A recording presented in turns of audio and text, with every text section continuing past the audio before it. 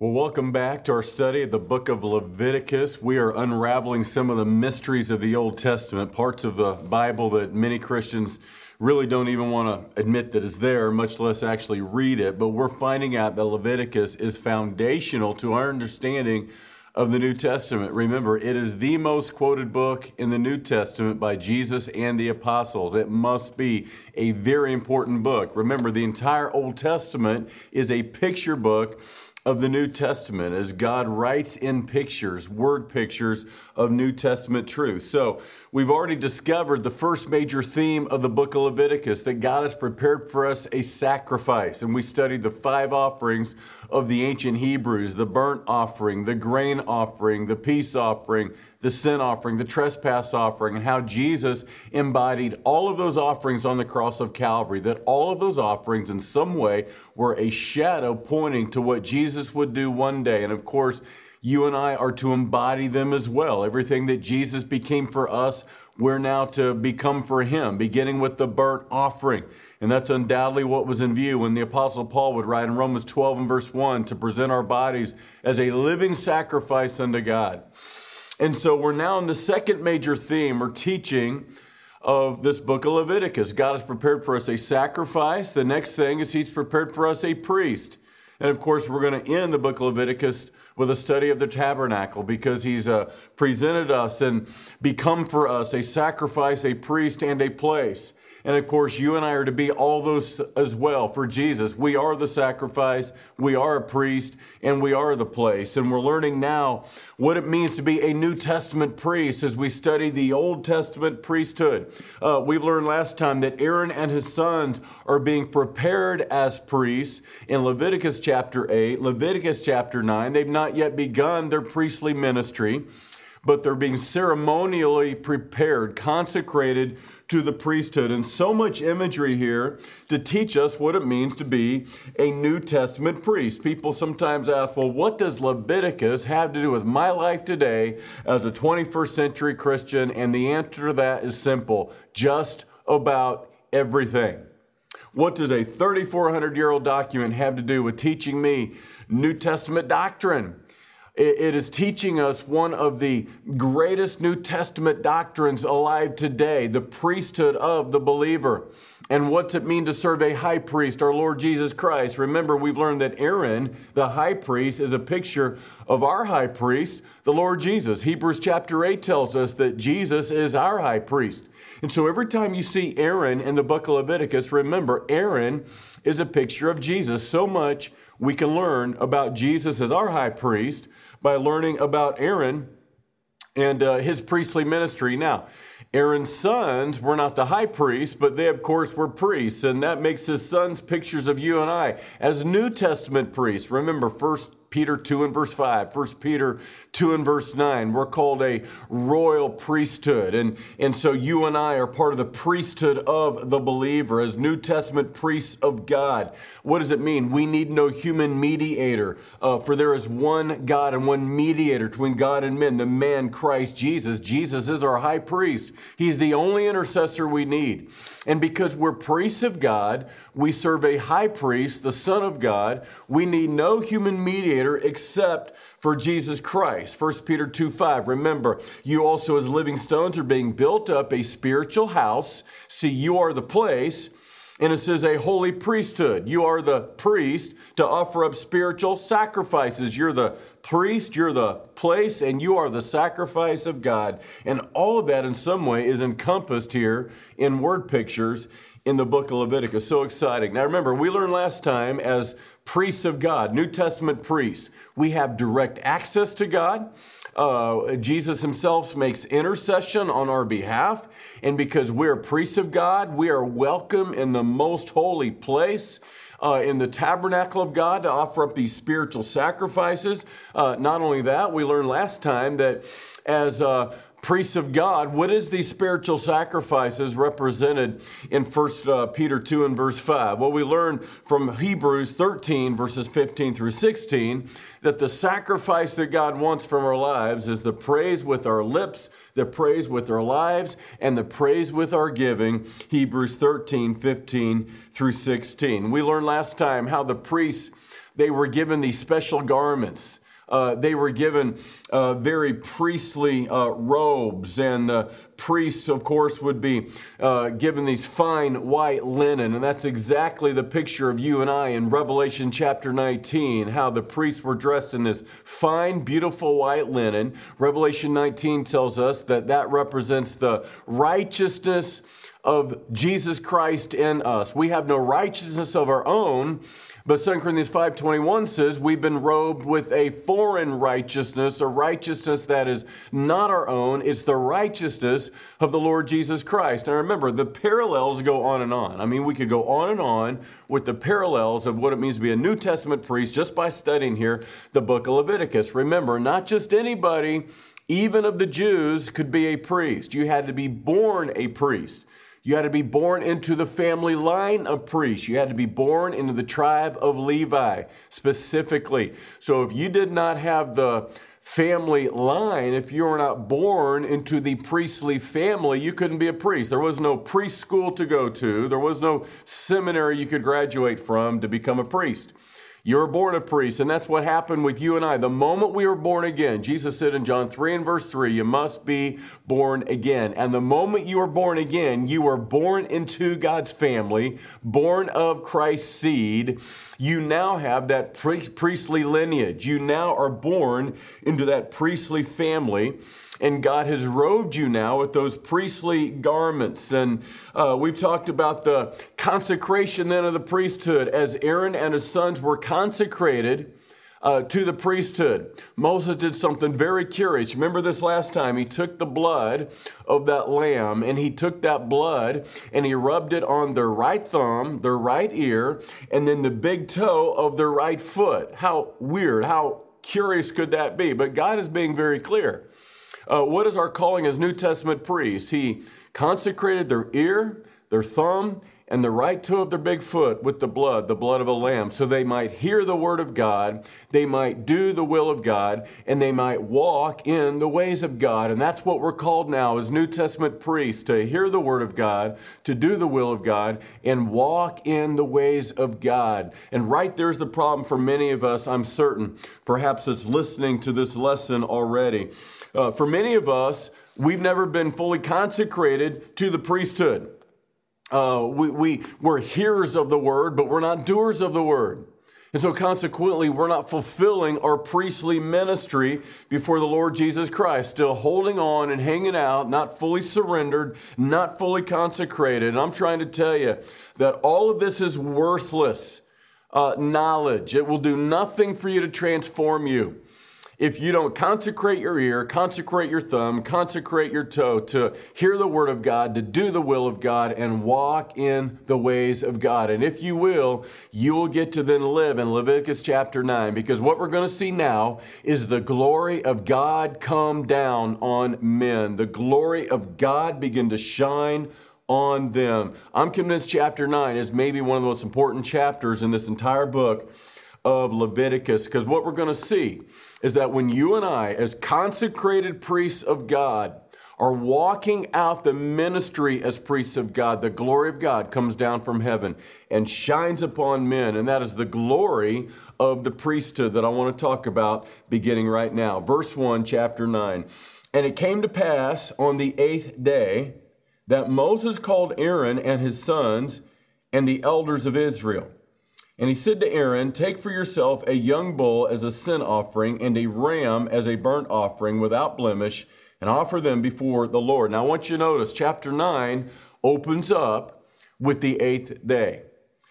Remember what we've learned? We saw this last time, that according to chapter 8 and verse 33, that Aaron and his sons have been in the tabernacle for 7 days. They have not been seen among men. Now they reappear on the 8th day. Now I'm telling you, once again, God is meticulous in all that he does. Not accidental, coincidental, very, very providential. God has chosen to do this on the 8th day. Because the number 8, as many of you know already, is a very significant number. And so what's about to happen in chapter 9 happens not coincidentally or accidentally on the 8th day. Not the 6th day, not the 10th day. God chooses specifically for these men to reappear on the 8th day. And not only do these men reappear, but look what else happens on the 8th day. Look who else appears. Look what it says now in verse 4. And it says this in verse 4. It says also a bull and a ram as a peace offering.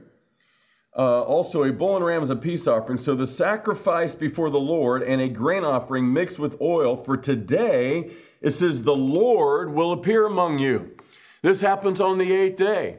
And so you have Aaron, a picture of the Lord Jesus Christ, and his sons, a picture of the New Testament priesthood appearing on the 8th day. And guess who else appears with them? The Lord is going to appear on this day, the 8th day. And the 8th day, of course, is a number of profound significance in the Word of God. And I hope by now you're learning a little bit of the signs and the shadows that God uses to teach us. How he leaves his fingerprint all over the Bible. And of course, in biblical numerology, the number 8 is very significant because the number 8 is God's number of new beginnings. And that's what we have going on here, a picture of what happens with the new birth and that day of new beginning. What does God do with the number 7? Listen carefully. A lot of you know this, but the number 7 is the most obvious number everywhere throughout the Old and New Testaments. God's number 7 is God's number of completion. And with God's number of completion, we can see that 7 stamped over and over again in Scripture, beginning with the 7 days of creation, to God telling Joshua to march around Jericho 7 days, and on the 7th time, march around 7th day, march around Jericho 7 times. God tells Naaman, go dip in the Jordan 7 times, be healed of his leprosy. To the book of Revelation, where 7s are all over the book of Revelation, it's the book of completion. Now, think about this. If the number 7 is the number of completion, then the number 8 is the number of new beginning. Think about this for just a moment. Jesus arose from the dead on the first day, which is actually the 8th day. God is trying to teach us something here with the number 8, isn't he? Jesus rose from the dead on Sunday, which is the first day, which is also a new day of a new week, which makes it the beginning and a brand new day in terms of what God is doing. I want you to see that God is teaching in Leviticus chapter 9 something very special here. Think about this for a moment. For example, God was very specific. The Hebrews were to take their little baby boys and they were to circumcise them on the 8th day. Again, not on the 3rd day, not on the 5th day, not on the 10th day. God was very specific on the 8th day. Now, there's a number of reasons why. And we, of course, could talk about all the medical and clinical reasons why the 8th day would be the best day to circumcise little baby boys with, the protein K in the blood, which is the clotting protein, and that it's never higher in any of our bodies than on the 8th day of birth. And, of course, that makes a lot of sense clinically why God might choose it. But there's so much more going on than that. Because that Hebrew rite of circumcision was meant to be a picture of the new birth and new beginning that takes place in our life. The moment we are born again, Colossians 2:11 tells us there's a circumcision made without hands, the circumcision of the heart. Hebrews 4:12 says the word of God is living and powerful, sharper than any two-edged sword, able to pierce even to the division of soul and spirit. On that moment of salvation, when you call on the name of Jesus to forgive your sin and you offer your heart to him, the Spirit of God takes the word of God like a scalpel and cut your flesh free from your spirit so your spirit can live. That is the circumcision made without hands. I want you to see they were circumcising their baby boys on the 8th day, specifically the number of new beginning, because at that moment, spiritually, inwardly, God circumcises the heart, cut your flesh free from your spirit, and it's a new day in your life. It's the new birth, a new beginning. All of that being pictured by that 8th day in the Hebrew rite of circumcision. Now, God tells us, I want you to go inside the tabernacle, Aaron and your sons. I don't want you to be seen among men for 7 days. According to Hebrews 8, verse 33. Now, on the 8th day, you're going to reappear. And not only are you going to reappear, but I'm going to appear. The Lord is coming down to appear now among men. Absolutely remarkable, because you see what God is teaching is that the number 8 is a symbol of resurrection life. There is no new birth without first there having been a death. You don't get life apart from death. Death and life are two sides of the same coin. You don't get a resurrection without a crucifixion. Remember what Jesus said in John chapter 12. He said in John 12:24, except a grain of wheat fall in the ground and die, it abideth alone. But if it dies, it bears much fruit. Of course, who he was talking about was himself. He's saying, if I hang on to my life, the one seed that I have, it will forever abide alone. But if I bury this seed, if I let it die, it's going to resurrect alive, but it's not going to resurrect alone. And of course, every farmer understands the law of reaping and sowing. No farmer puts one seed in the ground expecting to get one seed in return. He puts that seed in the ground expecting that seed to be multiplied hundreds of times. And that, of course, is what is pictured here with the 8th day. You don't get to the 8th day, the new beginning, without going through the crucifixion, the number 7, God's number of completion. I want you to see the ministry of a priest must be done on the basis of resurrection power, the resurrection power of the Lord Jesus Christ upon your life. That, you see, is the power and the glory of the priesthood. It's having the power of God living within you. And understand, until you are consecrated, a picture of the cross, consecration is just another way of saying crucifixion. Until, as a priest of the living God, you are consecrated and crucified, having died to self and died to sin, you will never live in the resurrection power of the Lord Jesus Christ to fully live out your priestly ministry as a follower of Jesus. Now, let's go ahead and pick it up in verse 2. And we're not going to read all the way down through here, though we could. It's getting kind of repetitive, a little bit redundant. Yes, I'm wearing cheaters now, have you noticed? So eventually the curse of Adam's sin catches up to us all.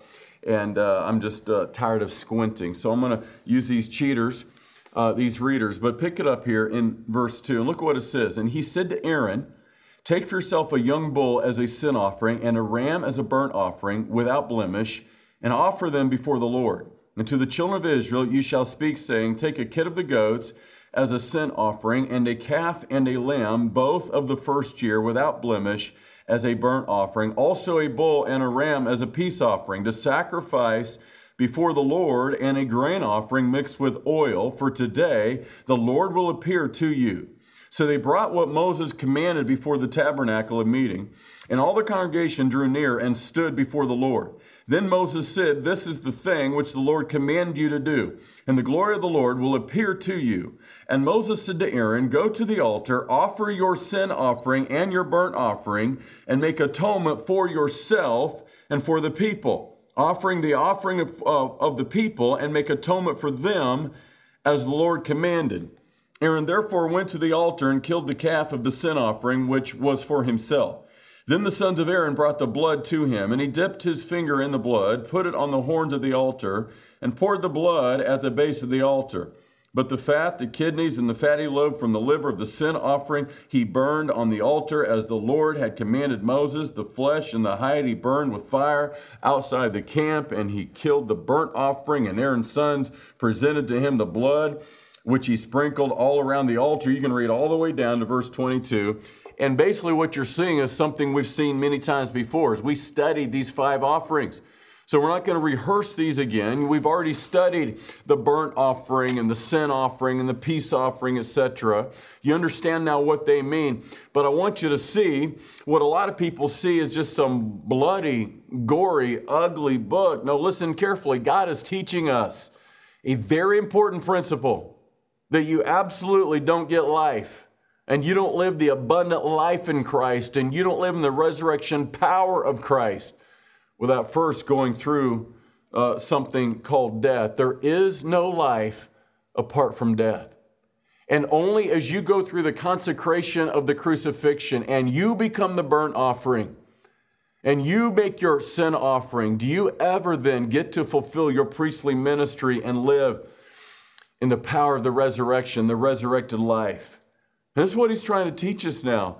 At this point in the book of Leviticus, Paul would put it another way over and over again. Galatians 2 and verse 20, I am crucified with Christ. Nevertheless I live, yet not I, but Christ who lives in me. In the life that I now live, I live by the faith of the Son of God who loved me and gave himself for me. There was a common theme virtually throughout all of Paul's epistles of dying to self and dying to sin. As we die to self and die to sin, we become alive in Christ. And to the degree you have fully died is the degree you will fully be alive.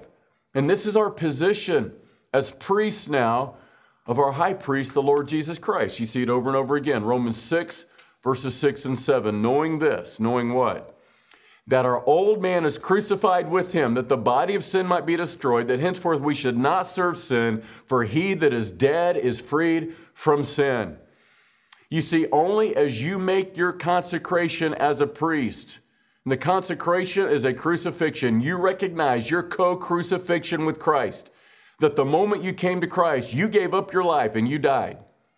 And now that you have died, you can now be fully alive. You live in the power of the resurrection only by way of the crucifixion, only as you make your burnt offering daily. These offerings, remember, they not only picture the death of Christ, they picture our death in Christ. When Aaron's sons would lay that lamb or that ram on the altar, and they would shed the blood of that ram or that lamb, and they would let the life slip from that lamb or that ram. Listen, it was to remind them of something. Something must die within us all. Something must die within. We need to have a funeral daily, and that funeral is mine. That funeral is yours. These offerings were expected to teach the offerer, the worshiper, something must die within themselves. They were not to merely offer this offering on behalf of another. They were to offer it also for themselves. And that's what's so interesting. Remember what Aaron is told here. First, make the offering for yourself and then make that offering for others. Because you see, you can't make your life an offering for others until you have first offered your life to God. And that is why it's not enough just to know it theologically, just to know my position historically, that I was in Christ, Galatians 2:20, therefore I died with Christ. No, that's more than something that happened in history, though it did happen in history. It's now something you have to do daily, right?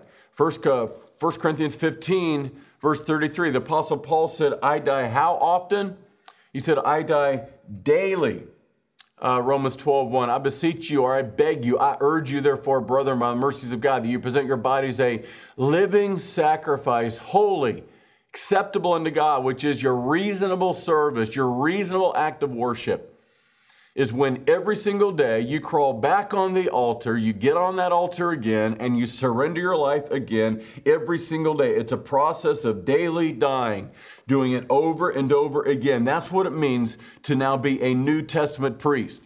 Paul said, I've been crucified with Christ, nevertheless I live. There it is. There's the paradox. If you want to live in Christ, you got to make the decision to die with Christ. And Jesus was teaching in John chapter 12, as it was with him, we would have to do it in our lives again and again and again and again. Except a grain of wheat fall in the ground and die, it abides alone. But if it dies, it bears much fruit. Let me ask you, do you want to live a fruitful life in Christ, the abundant life in Christ? You do not have to live a barren life. You don't have to live a wasteful life. You can live a fruitful life. And as a priest of God, that should be our hope, to have a fruitful ministry, a fruitful priestly ministry. Remember what Jesus said in John chapter 15, I have chosen you and ordained you that you should go and bear fruit, and that your fruit should remain. He wants to multiply your life over and over and over again.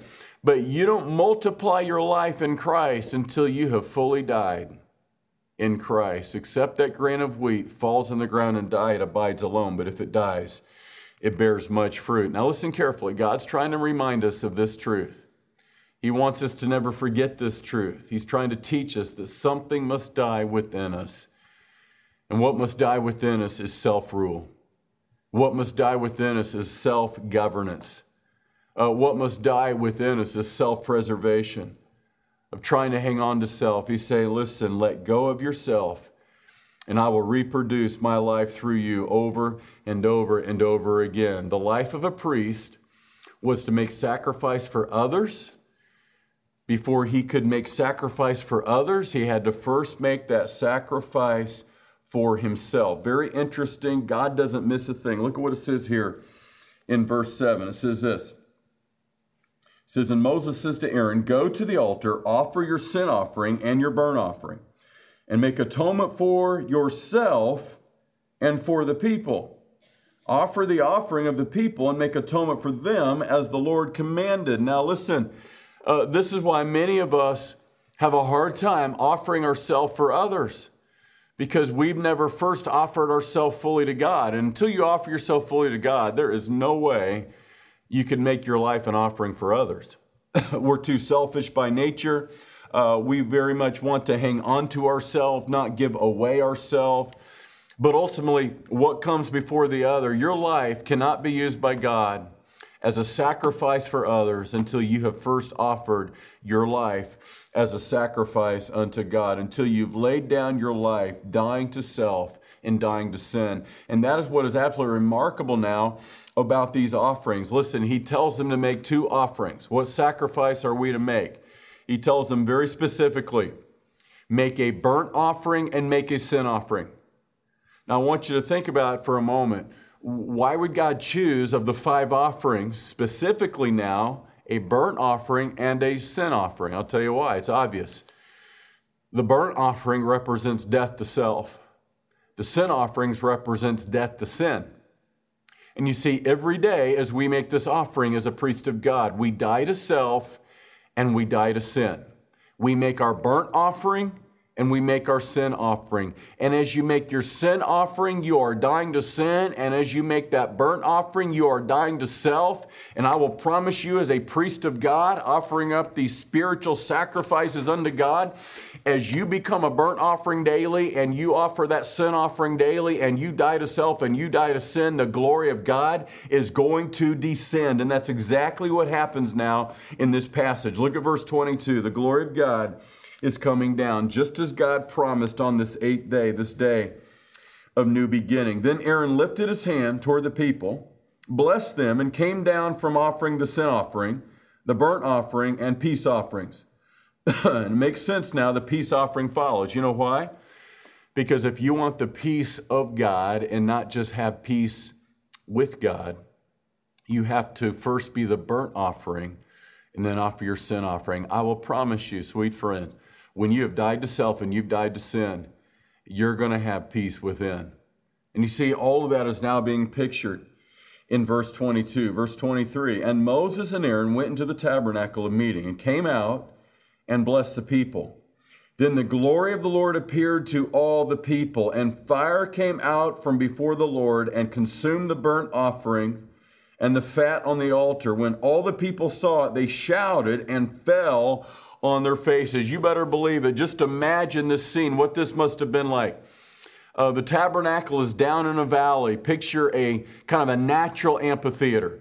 You've got probably 1 million people up on the high ground watching what's happening in this tabernacle.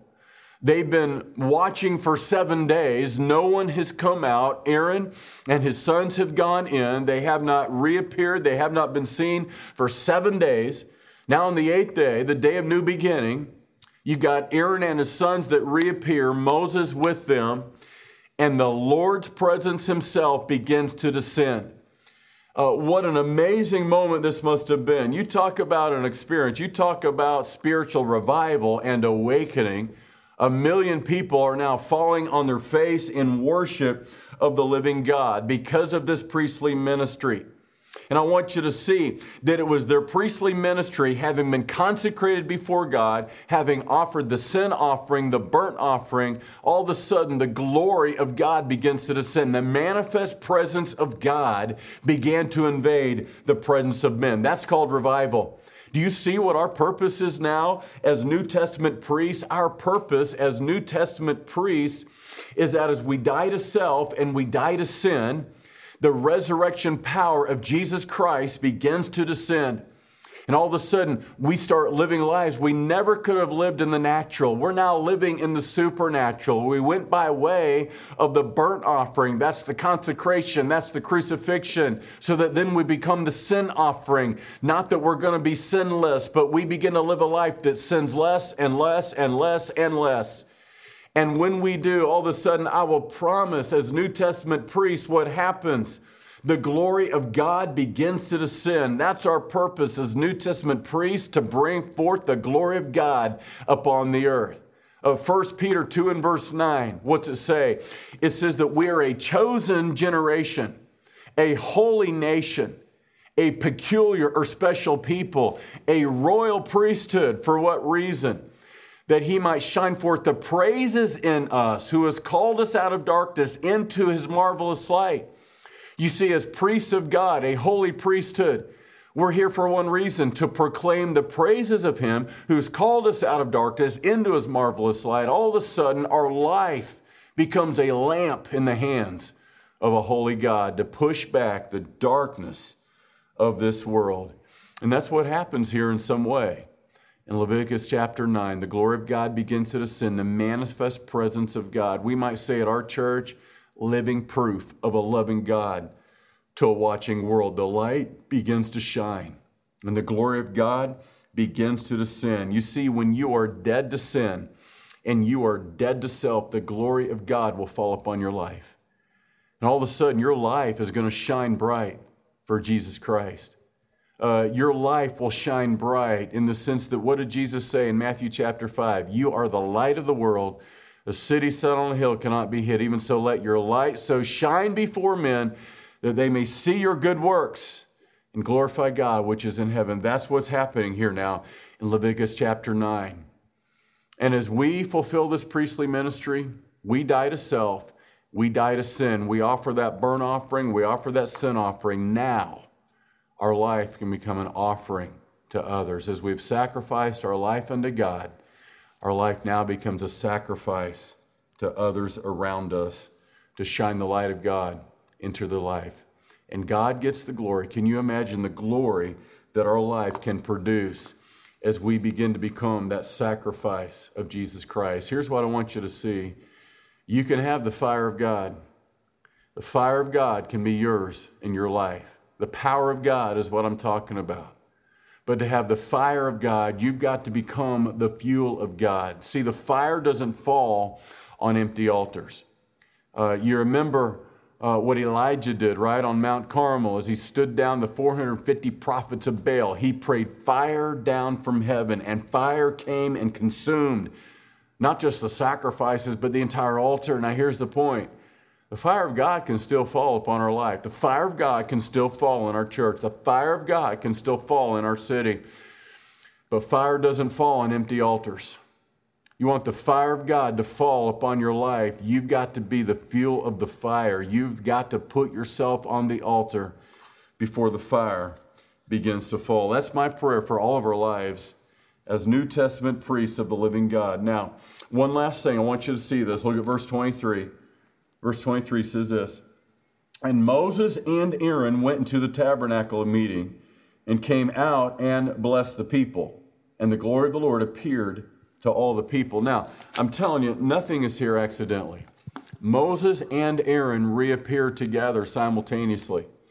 Some would suggest, well, that's a picture of Jesus. He's both prophet and priest, and that's true.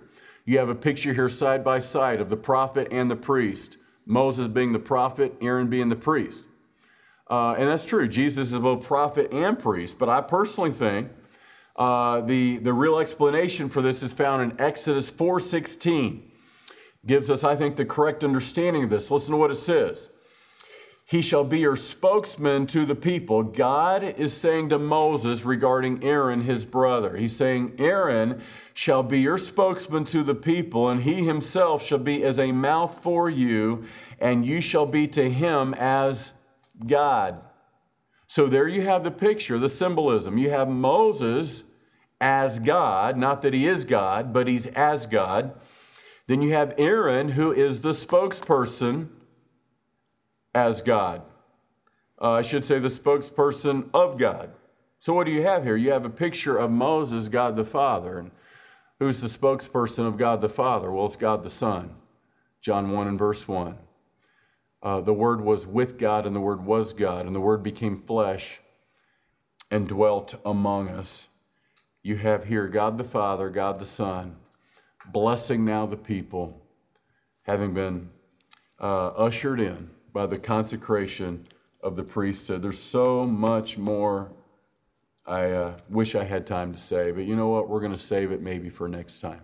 Love you a whole bunch. Have a really, really awesome week. Let's be those priests of God. Die to self, die to sin, and let the glory of God begin to descend.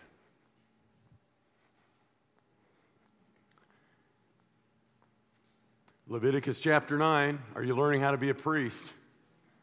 Because we are. You know, so much of what the Bible teaches just really takes people off guard. You know, kind of like this morning. Like I had a couple people tell me that, when I said that everybody here is a saint. Wow, what? What did he just say? Everybody's a saint? I mean, we've been taught what? Only a very special class of Christians get to be a saint, right? That's what a lot of us grew up with. Yet the Bible is so clear, isn't it? I mean, here's the reality, guys. We're studying the Word of God as opposed to the traditions of men. And let's face it, the church life, regardless of your denomination, regardless of maybe your church affiliation, a lot of times what we begin to hold to are the traditions of men, and we confuse that with doctrine. And they're not the same thing, are they? It's kind of like the idea of what it takes to be a saint. We're all saints of God as children of God. Simply means holy ones, and that's how God sees us all. You're no longer a sinner in the eyes of God. You're now a saint in the eyes of God. You're holy and blameless already in Christ. And then you think about this priest. So think about we're all priests of God. And a lot of us have been raised to believe that, to be a priest, to qualify as a priest, there's certain things you got to do. I mean, you've got to go to seminary, and, you've got to maybe have some special garments on, right? And, you've got to look a certain way and maybe talk a certain way, but are you learning, I hope, what it means when the Bible teaches in the New Testament the priesthood of the believer? That we're all priests of God. That means we all have a priestly ministry. And we can see that pictured right here in Leviticus chapters 8 and 9. Questions, anybody? Thoughts? Anything you want to add? Anything you want to share? Anything God's showing you? Or, Gail. Okay, so I remember in Ezekiel that he saw the presence of the Lord leave the temple. And then when they returned, they started up the priesthood again. Did the presence of the Lord return? And was the presence of the Lord in the temple when Jesus was here? And is that why the Jews want to start sacrificing again to get the presence of the Lord to return? Yeah.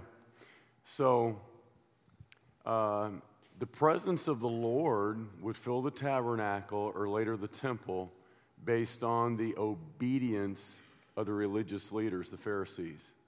And so by the time of the Babylonian captivity, the presence of God had departed probably decades before the Babylonians ever came, right? Because Judah fell into such idolatry.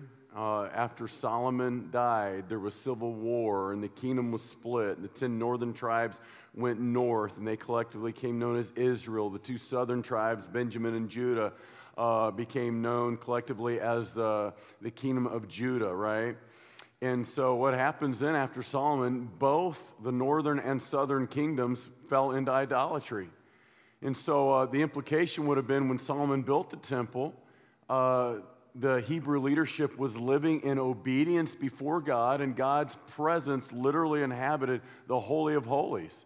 The presence of God was in that holy place exactly as God intended. God wanted the Jews to build that temple, preceded by the tabernacle, to what? Be a lighthouse to the nations. God's purpose for the Jews was never merely to redeem the Jews, but God's purpose for the Jews was that through the Jews, God would redeem the nations. And that was the promise God gave Abraham, the Abrahamic covenant of Genesis chapter 12. He said to Abraham, and through you, all the nations of the earth will be blessed. So understand, sometimes we think, well, the Jews were God's chosen people as if they were the special ones and God loves them more. That's not at all what's going on there. God simply chose them to be the promise bearer and the promise keeper. That promised seed of Genesis 3:15 would go through them specifically. And that Savior King would come of the Jews. This is why Jesus said in John chapter 4 to the woman at the well, salvation is of the Jews. Because the Jewish Messiah came to redeem all men and women of every nation from their sin, not just the Jews, but me and you too, Gentiles as well. And so God had them build the temple in the days of Solomon. That temple was going to be a lighthouse to the nations. And probably in the days of Solomon is as close as it ever came. As kings from the earth and queens and Gentile rulers of the earth would come to Jerusalem, and they would come sit at the feet of Solomon, whose wisdom went out and his reputation all over the earth. And it was there they would encounter the true and living God, the God of Abraham, Isaac, and Jacob. And many of them would indeed bring the knowledge of the true and living God back to the nations from which they came from. And so it can be presumed, I think, that during the reign of Solomon, God's presence was there in the Holy of Holies. But what happens after Solomon dies, the kingdom splits. Rehoboam leads an insurrection against Solomon's son, Jeroboam. And he leads those 10 northern tribes into idolatry. He doesn't want them going back to Jerusalem to worship. He's afraid if they go back to Jerusalem, they'll stay and more or less defect from his kingdom. And so if you ever go on the Holy Land tour, you'll go to a place called Dan, the city of Dan. And the city of Dan is where archaeologists actually uncovered the golden altar that Rehoboam built in the city of Dan. And he'd been in Egypt, and what was the idol the children of Israel had fashioned while Moses was up on Mount Sinai? The golden calf. Well, guess what it was that Rehoboam had fashioned for those 10 northern tribes to worship? a golden calf. Now here's the problem. Not only did the 10 northern tribes go into idolatry, the 2 southern tribes did too.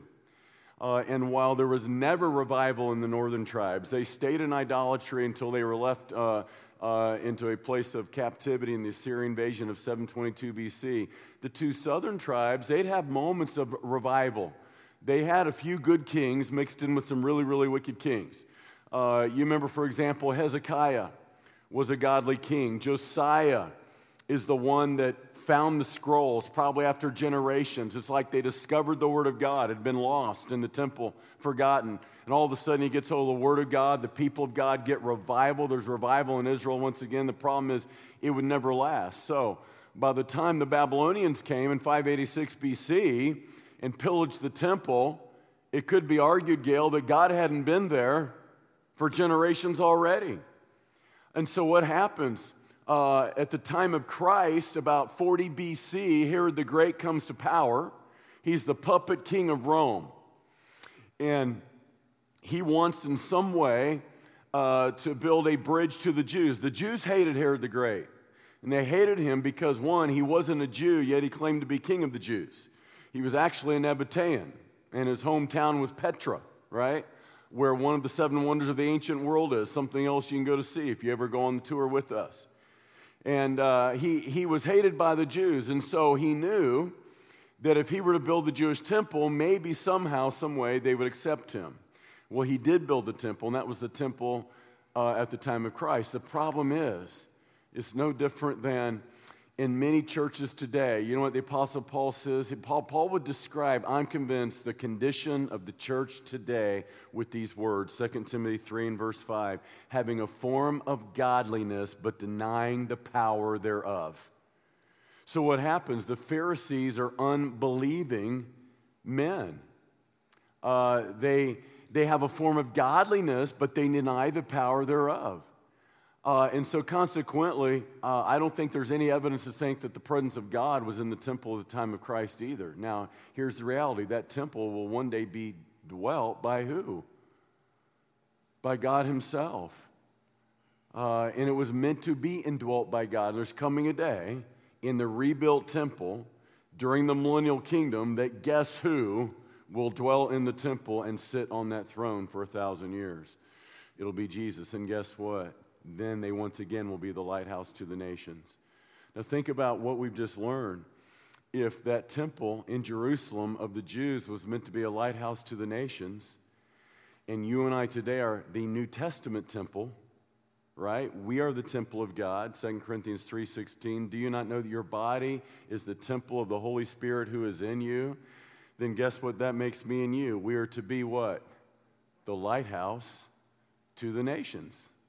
You're the light of the world. A city set on a hill cannot be hid. Even so, let your light so shine before men that they may see your good works and glorify your Father which is in heaven.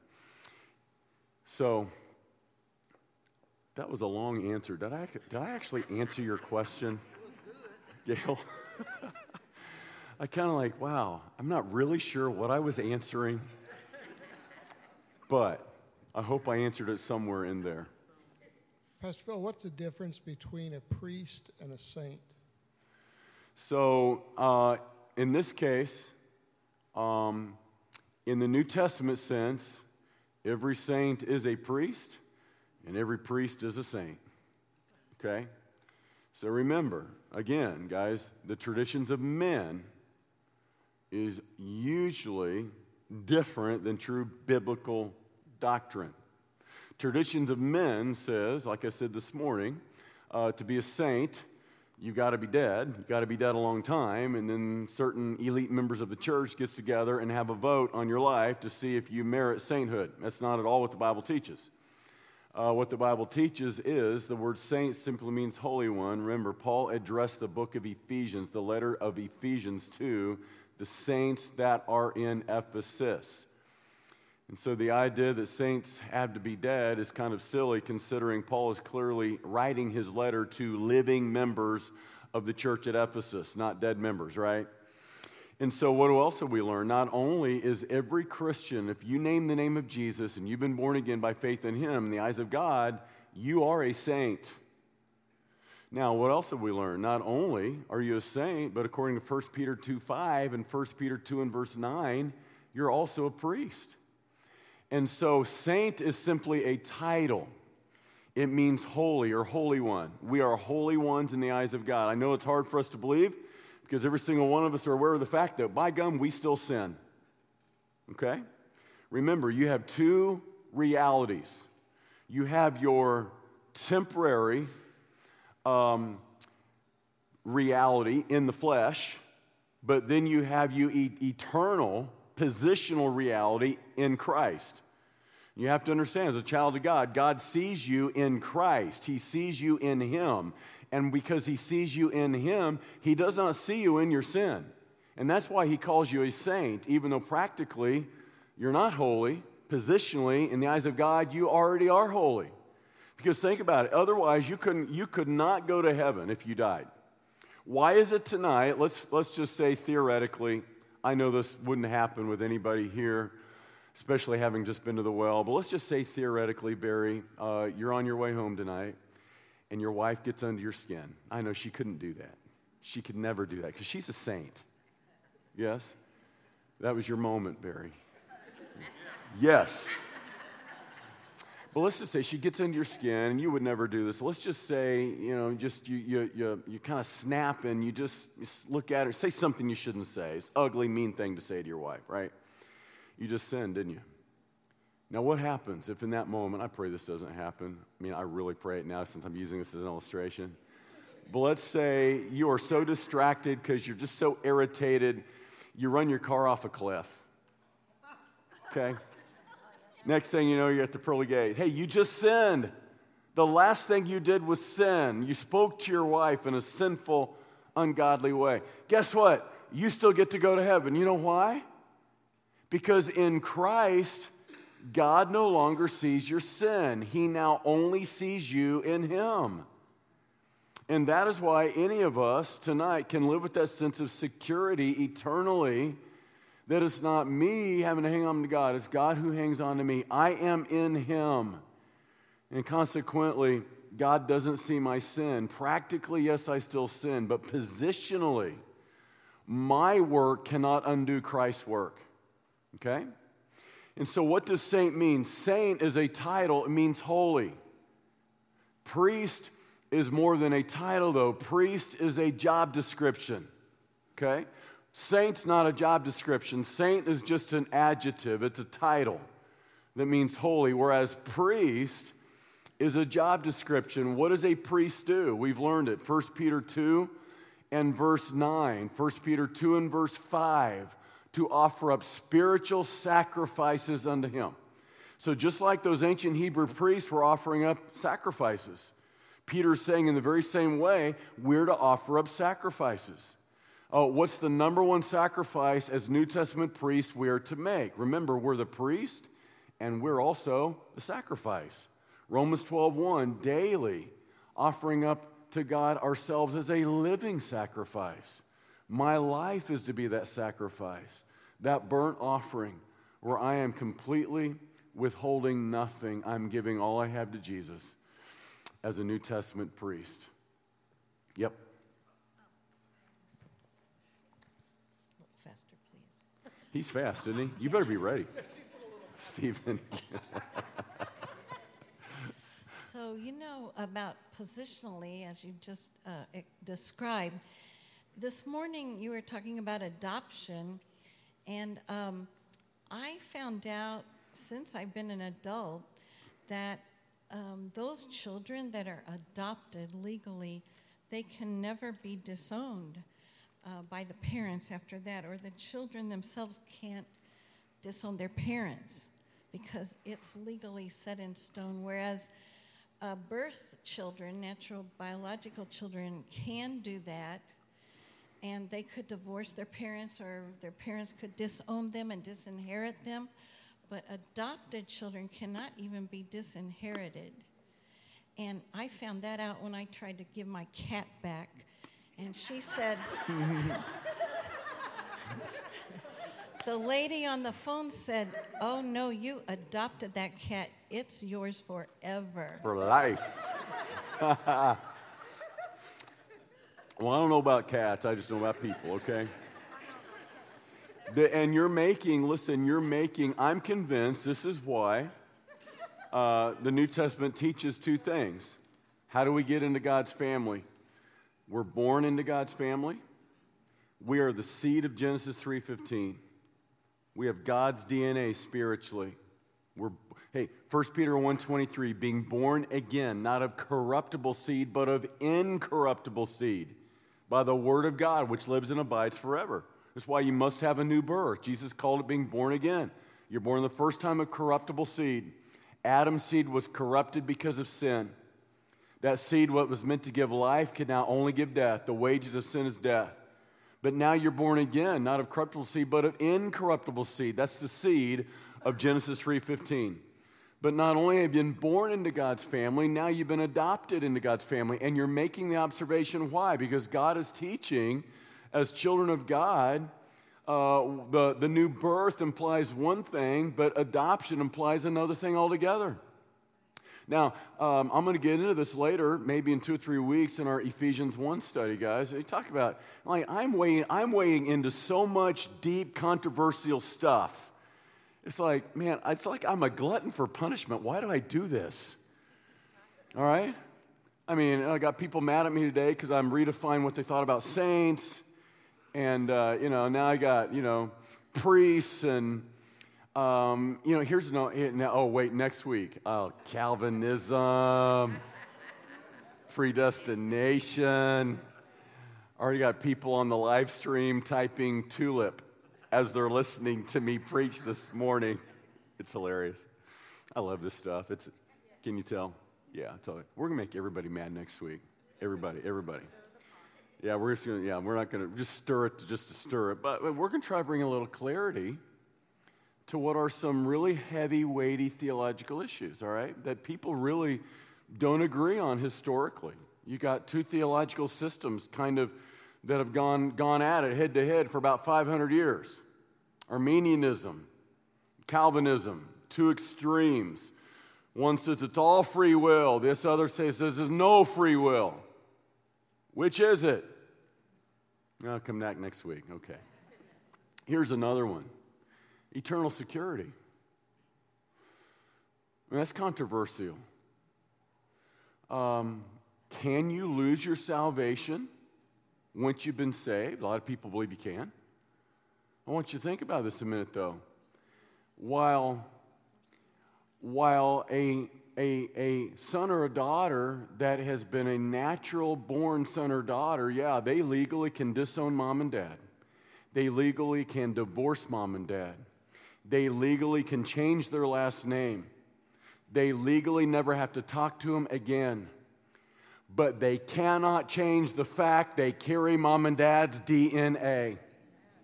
They were born a child of that mom and dad. They will die a child of that mom and dad, and nothing they can do can change the fact that they are a son and daughter by birth. This is why I'm convinced, no, you can't, once you've been born a child of God, you can't be unborn a child of God. All right, Ephesians 1:13, we're going to get there. Ephesians 4:30, grieve not the Spirit of God, whereby you're sealed unto the day of redemption.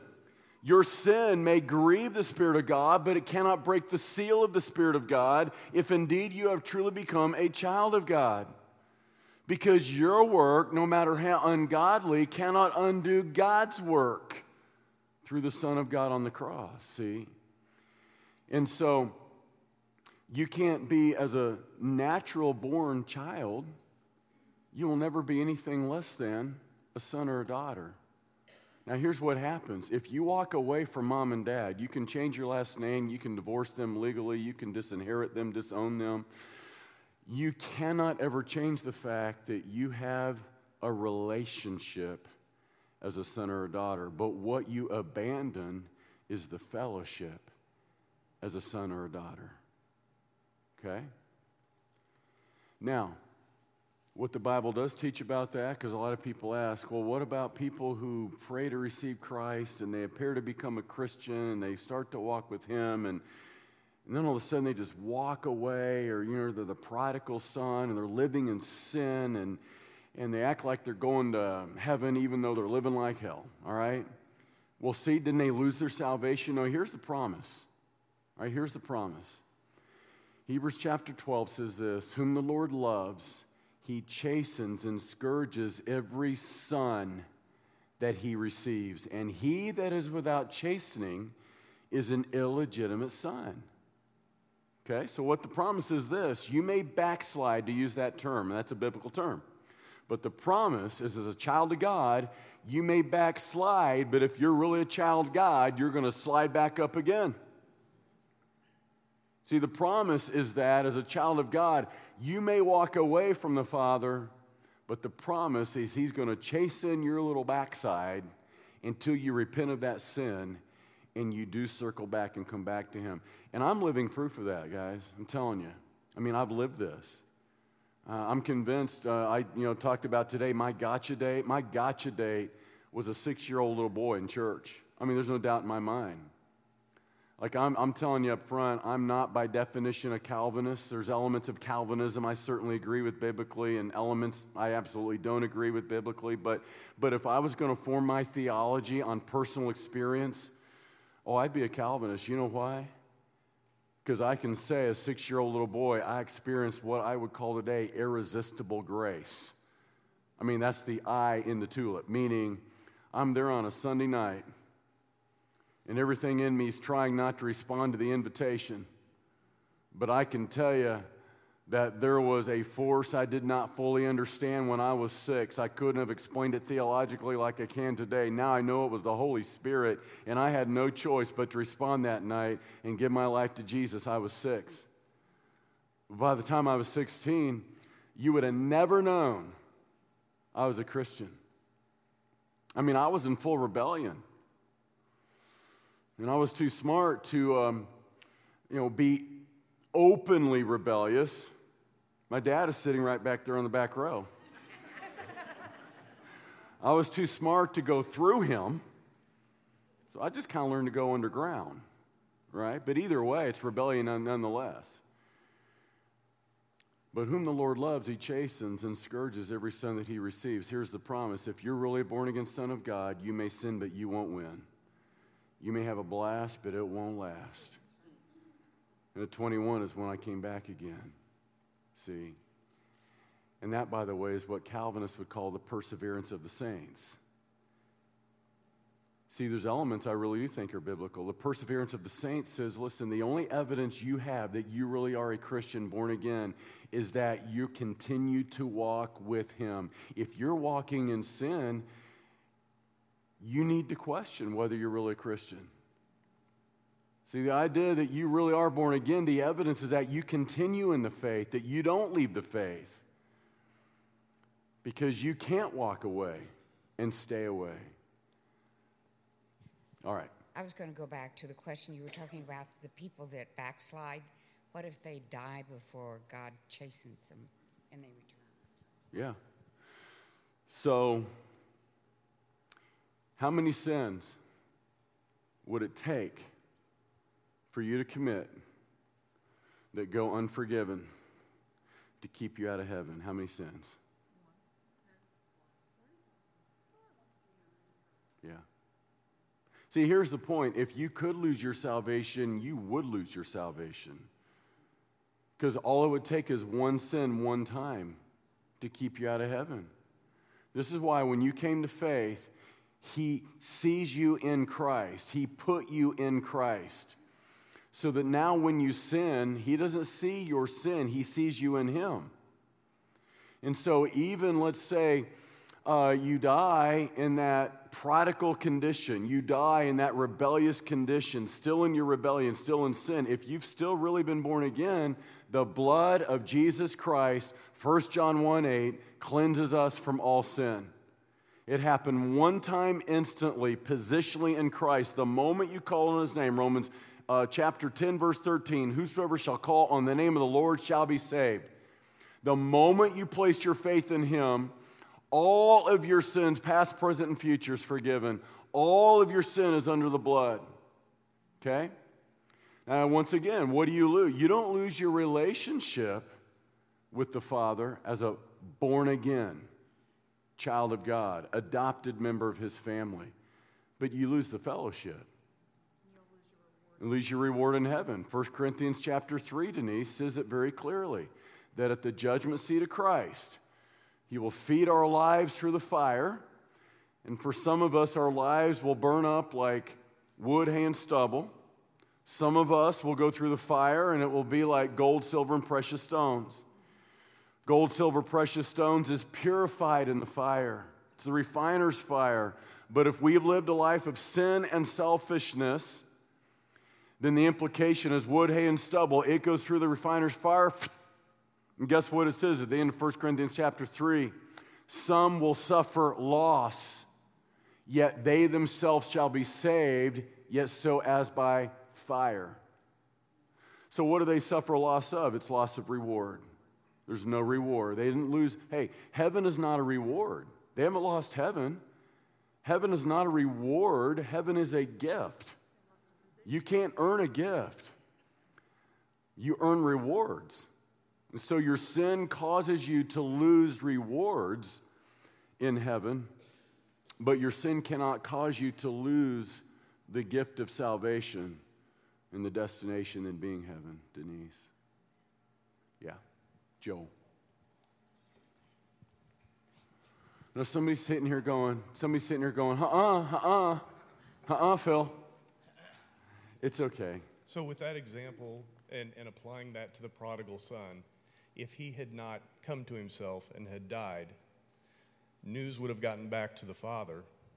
He would have brought his son, his body, buried him in the family tomb, but he would not have seen the reward of coming back, the ring He on would his have finger. never, ever enjoyed the reward of being in a right relationship with the Father. He would have lost forever the fellowship of his family.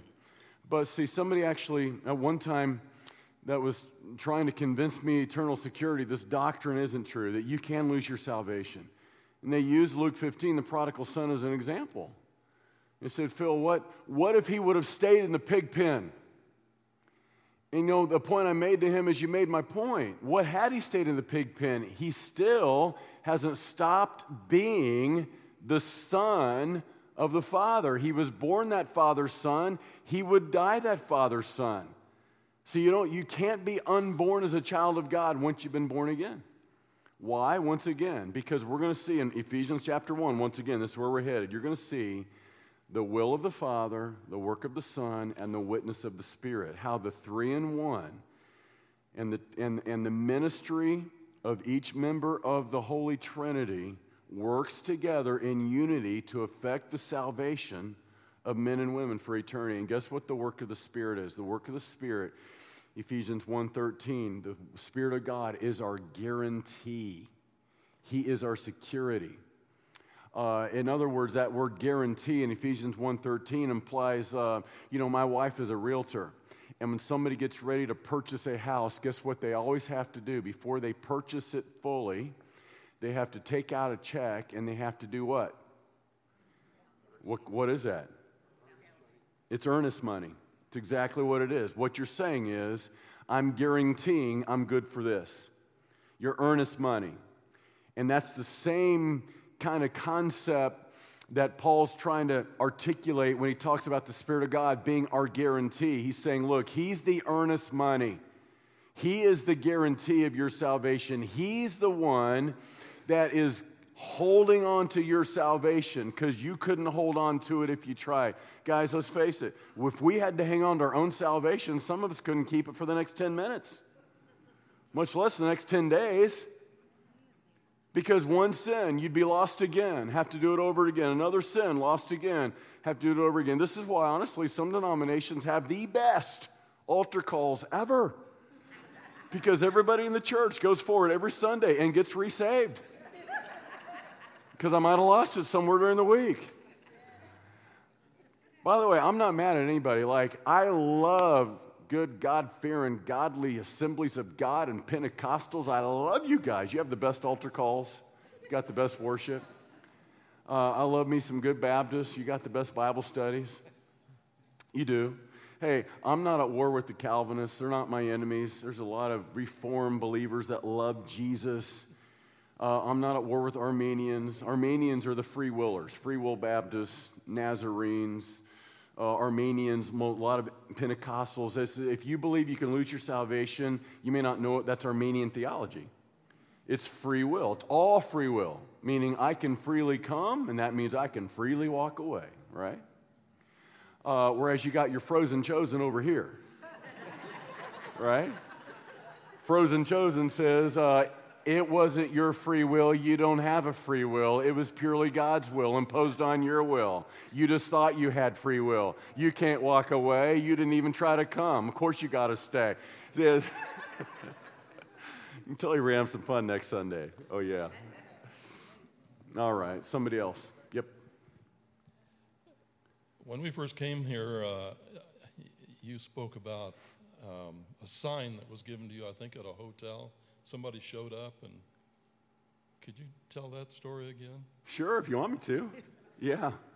So I'm not sure what series I was in, but I was probably doing a sermon or teaching or something on angels, the ministry of angels.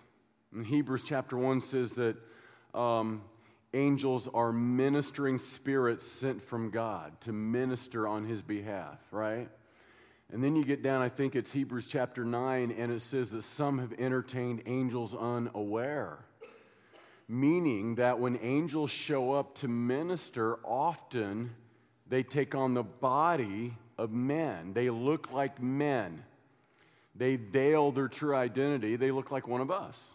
Hence, some have entertained angels unaware. Like you talked to an angel, you didn't know you were talking to an angel. It was an angel, but it looked like a man. And so I was telling this story, guys, of years ago when I was considering a call to the ministry. And I was on the police department still. And I was right kind of in the thick of really discerning the call of God in my life. Does he want me to, surrender to vocational ministry and pastor and preach, or, stay on the police department, which I'd planned to do for 25 or 30 years of my life. And I'm really having this struggle and just really trying to discern the call of God in my life. And I had this off-duty job down at the Marriott downtown. A lot of cops work off-duty because it's extra money. It's usually easy money. In this case, I would sit in the lobby of the Marriott for 4, 5, 6 hours at a time, and I'd literally just sit there on the couch and just pass the time in whatever way I could. I'd get paid for it, okay?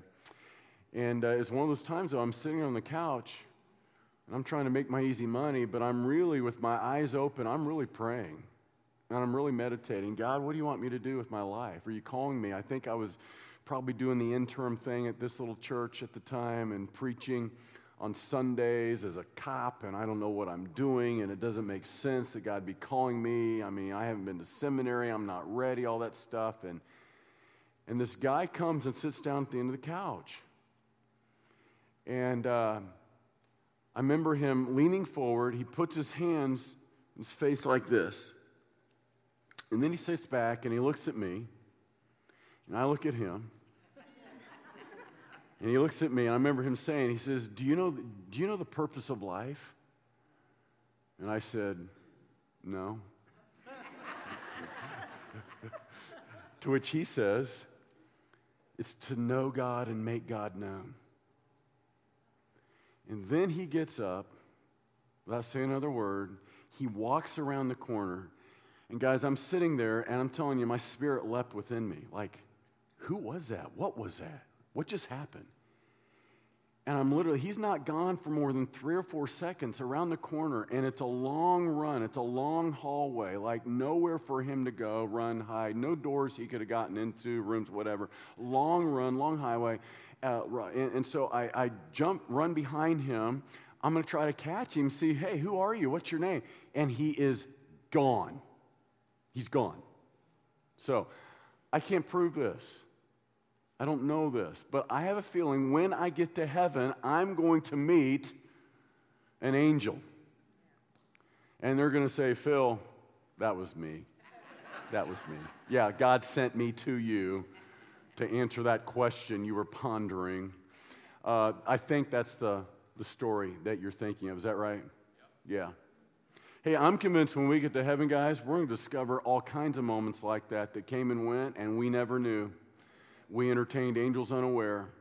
Somebody came into our life at the right moment. Something happened at the right time. God sent them to minister to us, and we never knew they were an angel. Isn't that amazing? Yeah.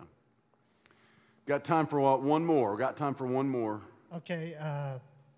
Can you explain the unforgivable sin? Yeah. Okay.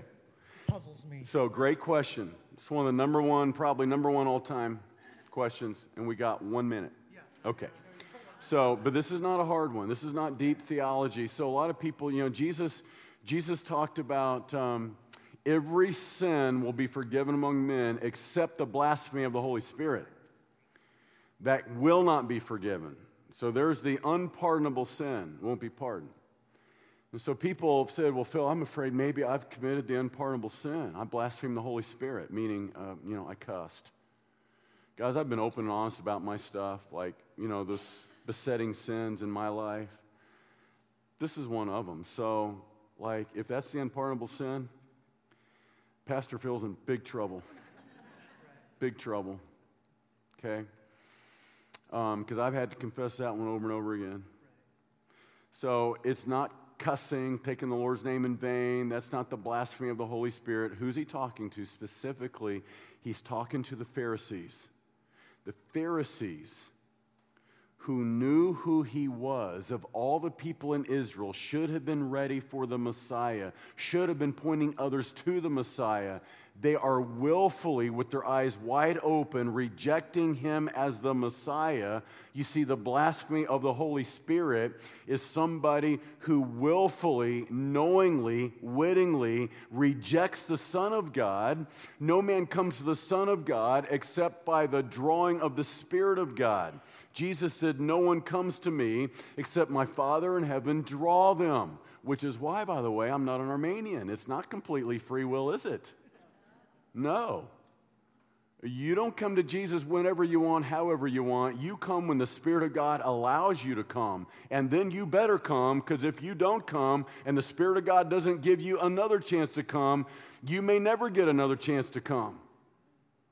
There's a whole other message there. The blasphemy of the Holy Spirit, then, is somebody who has willfully rejected the gospel.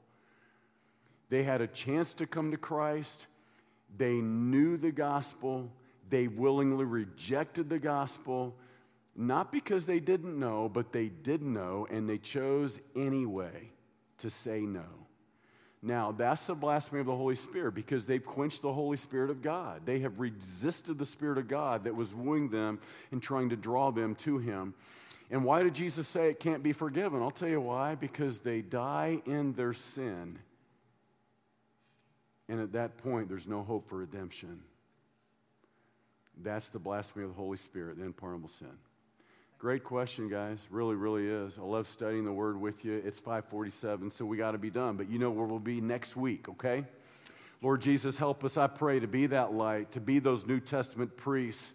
Lord, to walk out daily as saints of God, what you've said about us already positionally. That, Lord, we would be holy and pursue a life that is holy. And that our life would point people to your glory. God, fill us with your Spirit and help us, Lord, in these evil days to stand for truth and do it with grace. In Jesus' name, amen. God bless you. Go with you. Oh, next week is Memorial Day weekend. Thank you. We will not be here. Be here 2 weeks from tonight, okay? All right, good catch, good save.